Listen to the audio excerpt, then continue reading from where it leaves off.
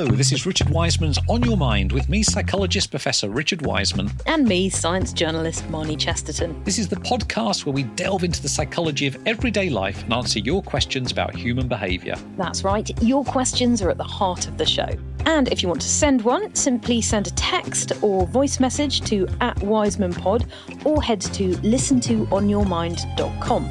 And in return, you can expect fascinating facts, scintillating science, and this might even improve your life. In this episode, we're answering some of the questions you've sent in over the course of the season. Questions that haven't fitted into any of the other episodes, but we were desperate to answer. Questions such as, has everyone got an inner voice? The science of nature versus nurture. And why do some people pick their nose? Delightful. Let's get on with the show.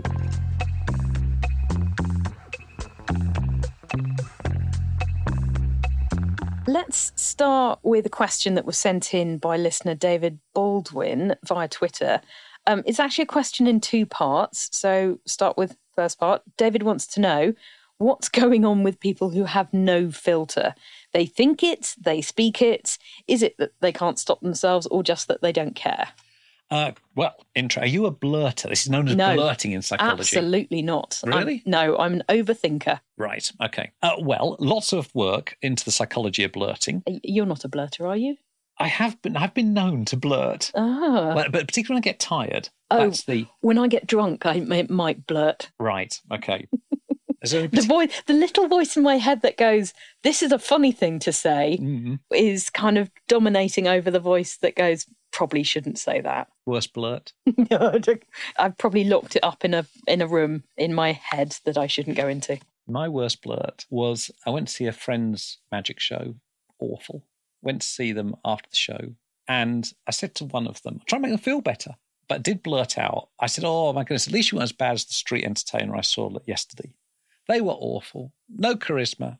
No understanding of magic. Wasn't at all. And then I looked at them and thought, oh, that was you, wasn't it? No. It was out of my mouth. Oh. If only I'd have just held it in and the person confirmed that, yes, indeed, the terrible street entertainer was them. So lots of work done into the psychology of blurting, and it tends to go with, perhaps not surprisingly, what's called interpersonal aggression, as it's known. Okay. As you can imagine what that is. Sensation seeking. So in enjoying the moment of upsetting others and feeling physiologically aroused by that. Extroversion, enjoying being with others and stimulated by your surroundings.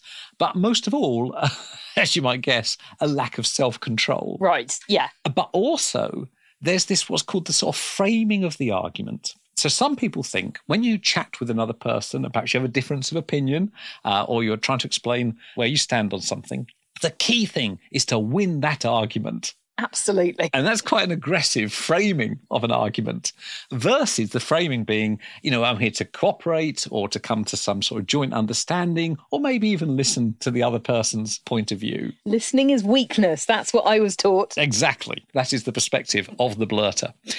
So if you are a blurter and you want to move away from that, it's about reframing that and going, hold on a second, you might win the battle, but lose the war. That is, why are we having this discussion? What's the point? And if I blurt this out, am I just going to make the other person feel absolutely terrible such that they walk away? And I might have won that particular argument, but I've lost the bigger battle or the bigger war of them being my friend or us working together in the future. So often in psychology, this comes down to this sort of short-termism with some people versus the ability to look long-term. And it's exactly the same with actually habit formation, which is that are you doing something which short-term feels good, eating the cream cake or whatever it is, but long-term is going to be problematic for you. And some people are short-termist, some people are long-termist. So are blurters more live-in-the-moment people? Yeah, absolutely. Yeah. And of course, they are blurting that thing out. But the important thing is that they've got this frame around it, that it's important to get short-term gains instead of thinking of the long haul. And of course, the problem with doing that is you're just annoying everyone around you, and it's a small world. The second part of the question from David asks, I've also heard that some people have no inner voice. How do they think to themselves? Are these two groups related? Love the show. They absolutely are related. So inner voice is when you're speaking to yourself, but you think it's generated by you. It's different to hearing voices, which is a very different kettle of fish, and for some people that's problematic and so on. So an inner voice is when you're talking to yourself, arguing with yourself, telling yourself not to say certain things and so on. Do you have an inner voice? Yes, absolutely. I thought everyone had an inner voice. I have very, very little. So I have almost no inner voice. How do you discuss with yourself what you're going to do? I don't. I discuss with other people, as you might have noticed. That's true. Okay, that makes sense. So that's actually the time often I can hear my own argument is when I'm actually talking out loud. Wow. So I have thoughts, I have ideas in my head, they pop up, but I have almost no inner voice. What do you do with all the terrible thoughts? Well, they don't exist. Interesting. So this is the problem. I've mentioned this before about meditation. When people say, oh, you have to clear your mind. I don't actually have very much in my mind unless I'm speaking. Okay. And so if your mind was at home, it would be one of those modernist show homes with nothing on the surfaces. Correct. Nothing inside. It'd be a big empty house. Wow. Yes. Mine's cluttered and there's dark cupboards that you probably shouldn't go into. It's why I'm sensation seeking. It's why I've always got the radio on, always got TV on, I'm always on the internet or whatever. It's because there's not very much at home. There's not much going on up there. There really isn't. There's really not. So self-talk is interesting in that it relates to motivation and to self-control. So that when we speak to ourselves, often we are, oh, don't say that. You shouldn't say this and so on. So it's helping with self-control. So people like me with not very much of an inner voice also tend to be blurters. Not true of me because I'm so unbelievably polite around others, as you will have noticed.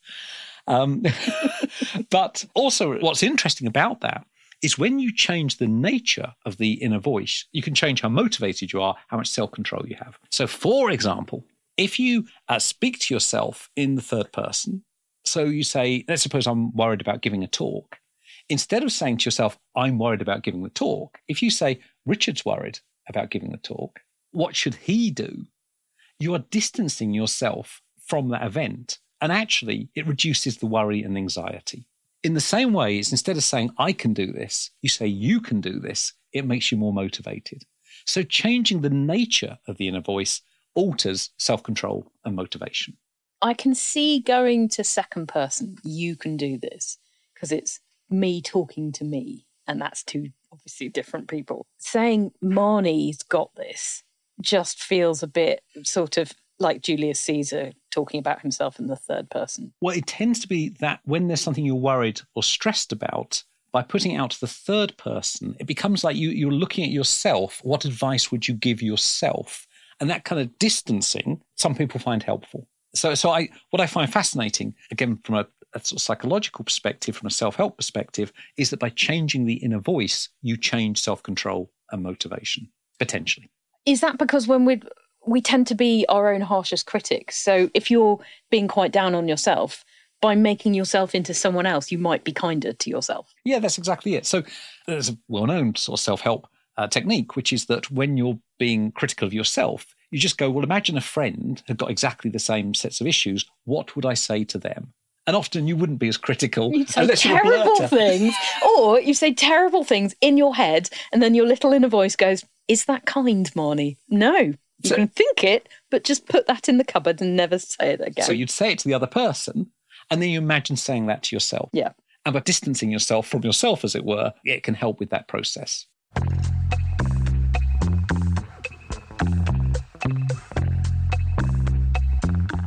This is Richard Wiseman's On Your Mind, and in this episode, we're answering your questions about anything and everything. And if you want us to keep doing this, we need your help and support. Please review us and share the episodes with your friends, and please subscribe too. It helps other people to find us. So one question is how you get at somebody's inner voice, given it's happening inside their head. And as with all psychology, we don't have a way of climbing inside somebody's head. So you can ask them, but then it's all a bit weird because you get into self-report issues. The other way is that you can ping them during the day. If you've got a smartphone, you give them a little ping and you go, what are you thinking at that moment? And if it's, well, I was actually having an inner thought, you can ask people to describe it. And it's a much more accurate way of finding out what's going on inside someone's head. And what you find out is there are big differences. So some people's inner voice is really yes and no and nothing else. Other people, it very, very verbose and goes on forever. Sometimes it's just one voice in there, and sometimes it's multiple. And sometimes it's associated with visual imagery. I don't have very much of that either. And sometimes there's not a lot going on with you. It really isn't. It's amazing really you're a nothing professor. in there at all. And around about 30 to 50% of people have something inside their heads. So this is a way, it's a technique that psychologists use to try and get some insight as to what's going on. I think this is fascinating because it's a field of research that's been ignored because people looked at it on the face and went, well, there's no way you can climb into someone's brain and see what's going on there. And possibly also because people just assumed that everyone thinks the same way that they do. And then when you start talking about things like inner voice, you discover that, people have not only have one or don't have one, but there are different flavors of inner voice. And it's being used in different ways. So some people it's associated with problem solving, others creativity, sometimes self-control, sometimes motivation, emotional regulation, and so on. And the early days of psychology, go back to sort of 1900s, they were interested in these sorts of things. And then it moves into what's called behaviorism, which is that they're saying, look, unless you can see a difference in behavior, we're not going to study it. So all of this subjective stuff goes out the window, and it's only more recently that psychologists have started to move back there. So what you study depends very much on the way in which you perceive the human psyche. And I think, an inner voice is absolutely legitimate to look at. There's some really good research. Well, I'm hoping it's good research. There's been a project running for the past year and a half. Fiona McPherson at Glasgow, she's a philosopher of perception, and Anil Seth, cognitive neuroscientist, I think, and also perception consciousness researcher down at Sussex. And they've devised this thing called the perception census, which is a series of games and tasks essentially to try and get inside people's minds. It's just coming to a close about now when we're talking. And then they're going to be digging into the results. And they've had lots and lots of people kind of playing around doing these games. And hopefully we're going to find out things like what percentage of the country have an inner voice and what kind of thinkers people are. And I think it's going to open a big door into when we talk about people being neurodiverse. Well, that suggests that there's a neuronormal. And we're going to have another window on what normal might be and if there even is one. Yeah, I mean, everyone's different on all these different dimensions. Yeah. And of course, philosophically, there's this big argument of when you perceive the colour red, is it the same as my perception of red and so on. From my perspective, it's always about the practical implications. So, yes, it's interesting to go, some people talk to themselves in the first person and then the second person and so on. But what I find interesting is when you change that, suddenly you see differences in motivation or whatever it is. So I'm always interested in the kind of practical implications of this stuff. Should we move on to our next topic? Yes. Our next question is from Melissa Renner in Gulfport, Mississippi, USA, all about the science of nature versus nurture. She's got me. I love this. She says, I absolutely love the show. Thanks, Melissa. Great way to get your question read out. The science of nature versus nurture has always been very intriguing to me, even more so as of late. I'm 49 years old and have recently discovered that I have an older brother. It's absolutely amazing. We get along as if we've known each other all of our lives. The similarities are remarkable for siblings who were not raised in the same household. The younger sister that I was raised with is completely different from me. Thanks for everything. I think the study of nature versus nurture is fascinating, and it's decades long, sort of going back. The way that people thought that you could unpick nature versus nurture was by looking at twins. So if you look at twins who are fraternal, then they've got different genes. So I've got twin brothers. They look very different. They are very different. They'd share the same differences in the numbers of their genes from me. We're all just siblings. Whereas if you've got identical twins, you've got the same genome. And so the idea was, if you can unpick differences between identical and fraternal, then you'll work out what's due to nature and what's due to nurture. It's more complicated than that. It turns out to be a lot more complicated. So those early studies, which the ones I was taught even in the mid-'80s, was about fraternal identical twins raised together or raised apart. And then that would allow you, as you say, to pick out the difference between nature and nurture. But it's turned out that the two, I mean, in a sense, it's not a meaningful question because the two influence each other all the time. So if you've happened to have a predisposition for extroversion and you start smiling at people and they start smiling back, then suddenly your environment is a lot more positive than somebody who hasn't got that predisposition. So instantly you are, in a sense, creating your own environment, which is then affecting you. So it's one of the many reasons why, nature and nurture are not quite as easy to pull apart as we might think. And looking from a genetics point of view, there was some research that came out of Iceland, big Reykjavik study, where it's a kind of quite similar genetic population, and they've got pretty much most of the country's genetics in a database. And they've discovered that even if you've got identical twins, there are already differences between them due to environmental factors in the womb. So by the time they're born, they are already on different pathways.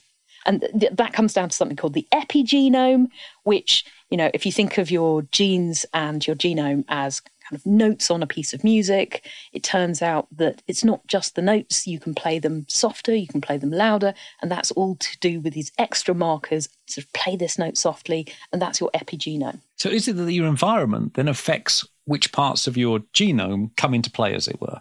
Yes. So that's another way in which it all gets very complicated. Yes. And the other thing is because we love these stories of, I've got an identical twin I didn't know about, and now when we come together, we're very similar. What you don't hear is the opposite story, which is, identical twin and come together, we're completely different. Because in a sense, it's not such a fun story. Yeah, there's a bias to that. But annoyingly, Melissa, I'd say that there are obviously going to be genetic reasons why you and your long-lost brother are so similar. There will be environmental factors that have sent you on different paths, and being raised differently, there will be a lot more environmental factors that could have made for differences. And genetics isn't really that close to linking up the genes to the behaviour. It's still a massive black box. And a really complex one. And of course, as a social psychologist, I think my question would be, why are you interested in that? You see, this is why you're not interested in it. I'm not interested in it because no one's satisfactorily made the link for even you. if they had. So I'm assuming every part of you is to some extent genetically engineered. Everything. Your religious belief and your height and whatever personality. Who cares? That's the bit of you can't do anything about. To some extent, it's also under your control, all of those things. And the environment matters and how you see the world matters and so on. That's the bit you can control. That's the bit you can influence. So I don't understand why there's this hang-up on to what extent am I genetically predetermined to be this type of person. I think we'll ignore that and just focus on the stuff that you've got some sort of control or influence over. That's the interesting stuff. Okay, I guess if you're drilling down, it's because people want to know, well, how much control have I got? So if some. My answer is always some. No, we can do better. Science can do better than this. So if we accept that everything is nature and nurture, so if you pick something, hugely controversial topic, intelligence, you want to know, if I work really hard, could I improve my intelligence, or is it largely something that's going to be in my genes and I should just go with the flow? Don't get me started on intelligence. I'm sorry. It's a human construct. I'm sorry I picked intelligence. It's a human construct. So intelligence is measured by intelligence tests, which are created by people who do quite well on intelligence tests. Yeah. And those tests are designed not to change over the lifespan. So, of course, you're going to get a score on an intelligence test, which is not going to change because that's how it's actually been designed, those tests. I would say, why do you care? Yeah. Why not choose something in your life that has an impact on yourself and others, like how you treat other people, whether you care about them, whether you try and help them or not, whether you feel empathic towards them. And yes, of course, the degree to which you can do all of those things is to some extent genetically engineered. Well, let's just forget about that bit because we can't do anything about it. Let's focus on the bit we can do something about. How do you make people more empathic, more caring, whatever? So okay, so you're going for the idealised, how do you make people more empathic and caring? But, there are so many other fields in which you could apply this. So if it turns out that people's voting habits correspond to something in their genes, then if you want to target a voting population, you'd quite like to have that information so that you know who is worth targeting. That's crazy. You'd never do it. You would never say, give me everyone's genome because I want to know how they vote. It's really complicated. You might go to a certain upbringing, factors in terms of upbringing or certain bits of geography or certain people's life experiences. By the way, I'm not saying that the way people vote is to do with their genetics in any way. Some people do. I was just saying, I need to look that up actually, but I was just picking an example. Yeah. But my argument is always, who cares? Yes, to some extent it will be, but here's all the other stuff you can change. And that's the interesting bit. Otherwise, you go down this route of humans being static and unchanging, and you think that really isn't very interesting. Yes, I know it's true of all of us to some extent, but that's where my interest isn't. My interest is in how do you make people more whatever they would like to be in order to help them grow and develop. So that's why I'm not particularly excited about the idea of IQ. I just really like the idea that you can look under the bonnet of a human and go, oh, maybe that's playing a part, push that button a bit. Or you can look under the bonnet and go, how can we make this a better engine? Moving on. The next question... I feel quite blurty now. Such a blurter. My inner voice was saying, oh, don't say that. I hadn't got one, so I said I had no opinion on this until we started talking about it. Well, thank you, Melissa. You don't know what you've started.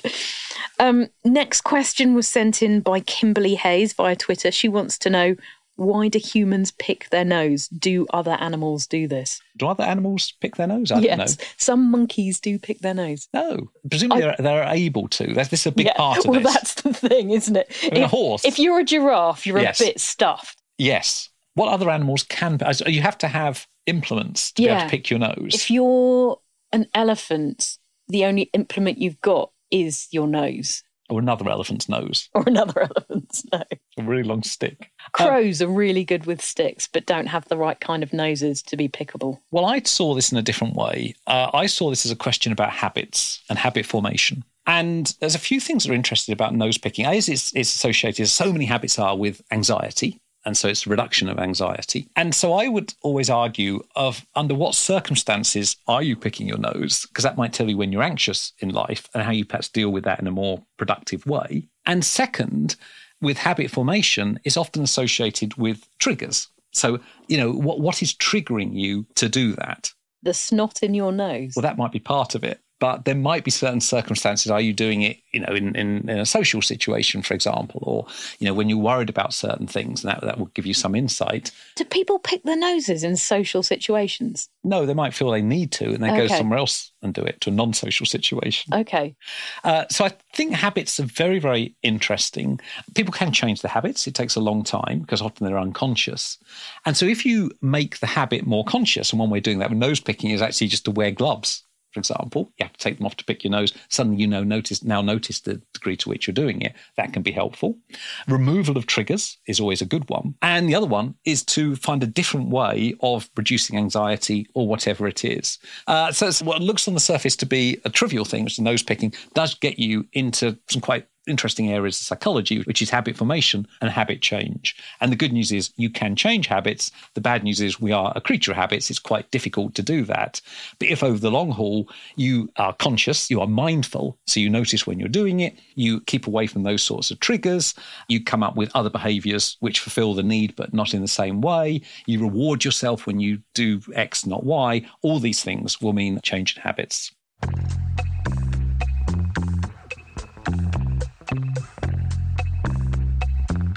So, on to our next question here. Oh, this is lovely. This is an incredible story, and it's sent in by Malachy Duggan, author of the cookbook Camping Soul Food. And he writes, "Hello, Richard. Greetings from Galway, Ireland. Long-time reader and now listener, first-time emailer. I like the sound of this person. After listening to your podcast on coincidences, I wanted to share one with you that involves what could be the greatest card trick of all time, except it was a happy accident. Last May, myself and my 11-year-old daughter Iski were in Sweden for the World Cookbook Awards, which I did not know was a thing. But congratulations, Malachy was giving a presentation. We brought along a pack of cards to pass the time in airports and restaurants. one part of my speech was about the drawer in your kitchen where you keep all the odds and ends. And I'd say batteries, Kinder Egg toys, the plunger for the coffee percolator that broke but you might find a use for, a pack of playing cards with only 51 because the Queen of Clubs is missing. That evening, we went for dinner at a ramen noodle restaurant. The waiter told us it would be a bit of a wait, so we pulled out the cards and started playing games and doing magic tricks. As the food arrived, one card fell off the counter to the ground, straight down through a heating vent at our feet. You would not believe what happened next. Straight away, Iski laughed that now we actually had a pack of cards with one missing.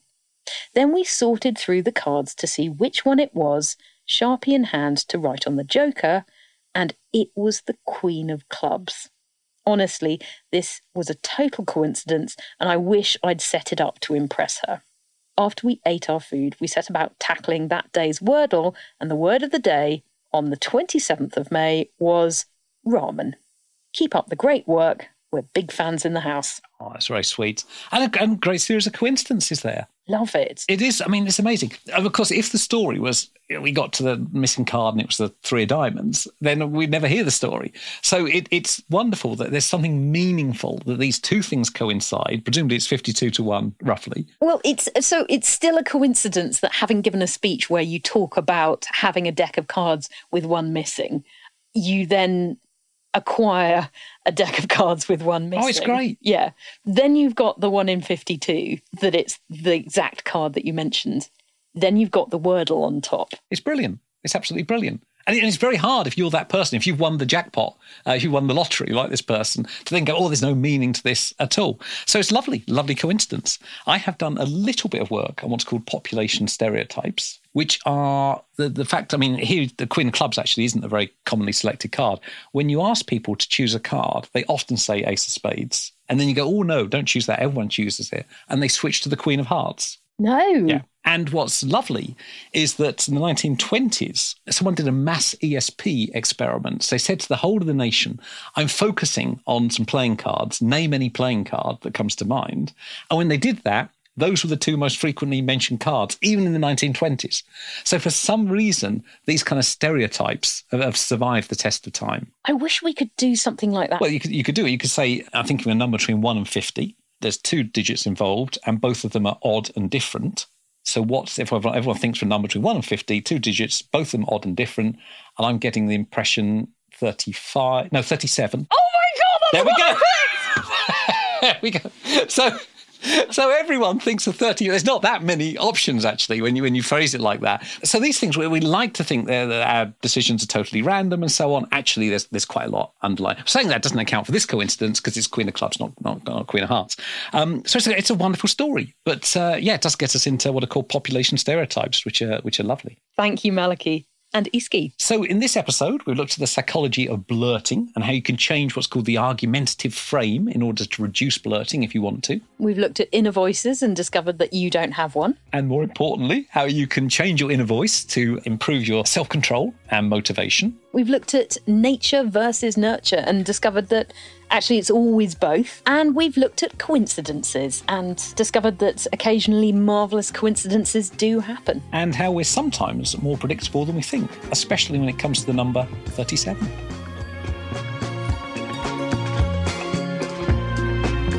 From Podimo and Telltale, this has been Richard Wiseman's On Your Mind. Hosted by Professor Richard Wiseman and Marnie Chesterton. Our producer is Kate White. The executive producers for Podimo are Jake Chudnow and Matt White. And for Telltale are Rami Sabar and Jago Lee. Make sure you follow us on Twitter at WisemanPod, where we'll be regularly asking you for questions for future episodes. You can also email us at wisemanpod@podimo.com. And if you like this podcast, tell your friends, leave us a review. If you don't like it, tell your friends you did. Why should you be the only ones to suffer? Although it does help others find us, and don't forget to subscribe.